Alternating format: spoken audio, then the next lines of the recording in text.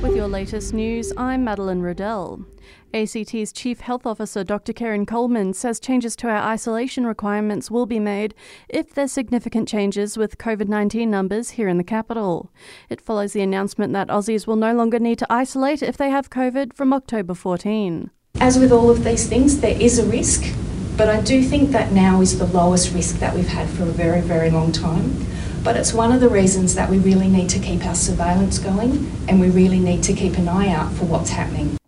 The family of a woman who was critically injured at the Melbourne Royal Show may sue for negligence. 26-year-old Shyla Rodden is still fighting for life in a hospital after being hit by a roller coaster carriage on September 25.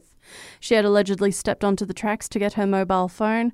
WorkSafe inspectors gave the show the go-ahead to reopen the popular Rebel Coaster ride on September 27. Storm season in the ACT has started, with lots of rain expected to fall in the coming 6 months. ACT SES Chief Officer Anthony Durham says it's important to be prepared in the event of extreme weather. Of course, we've had now the 2 seasons of above average rainfall. We will now see an increased likelihood of flooding. A 10-year-old boy has tragically died in a car crash in the Hunter. A 15-year-old girl is stable, while the 47-year-old driver is critical after the vehicle they were travelling in hit a tree and rolled in Merriwa yesterday. Over in the US, Hurricane Ian has killed at least 4 people in North Carolina, the wild storm downing trees and power lines and causing flooding. House prices in the ACT have fallen slightly in the last month, according to the latest PropTrack report. Prices are now down 3% since their peak in March. It's still pricey to buy though, with the median house price sitting at $891,000, the second highest in the country. Daylight savings is back, meaning clocks have gone forward an hour overnight.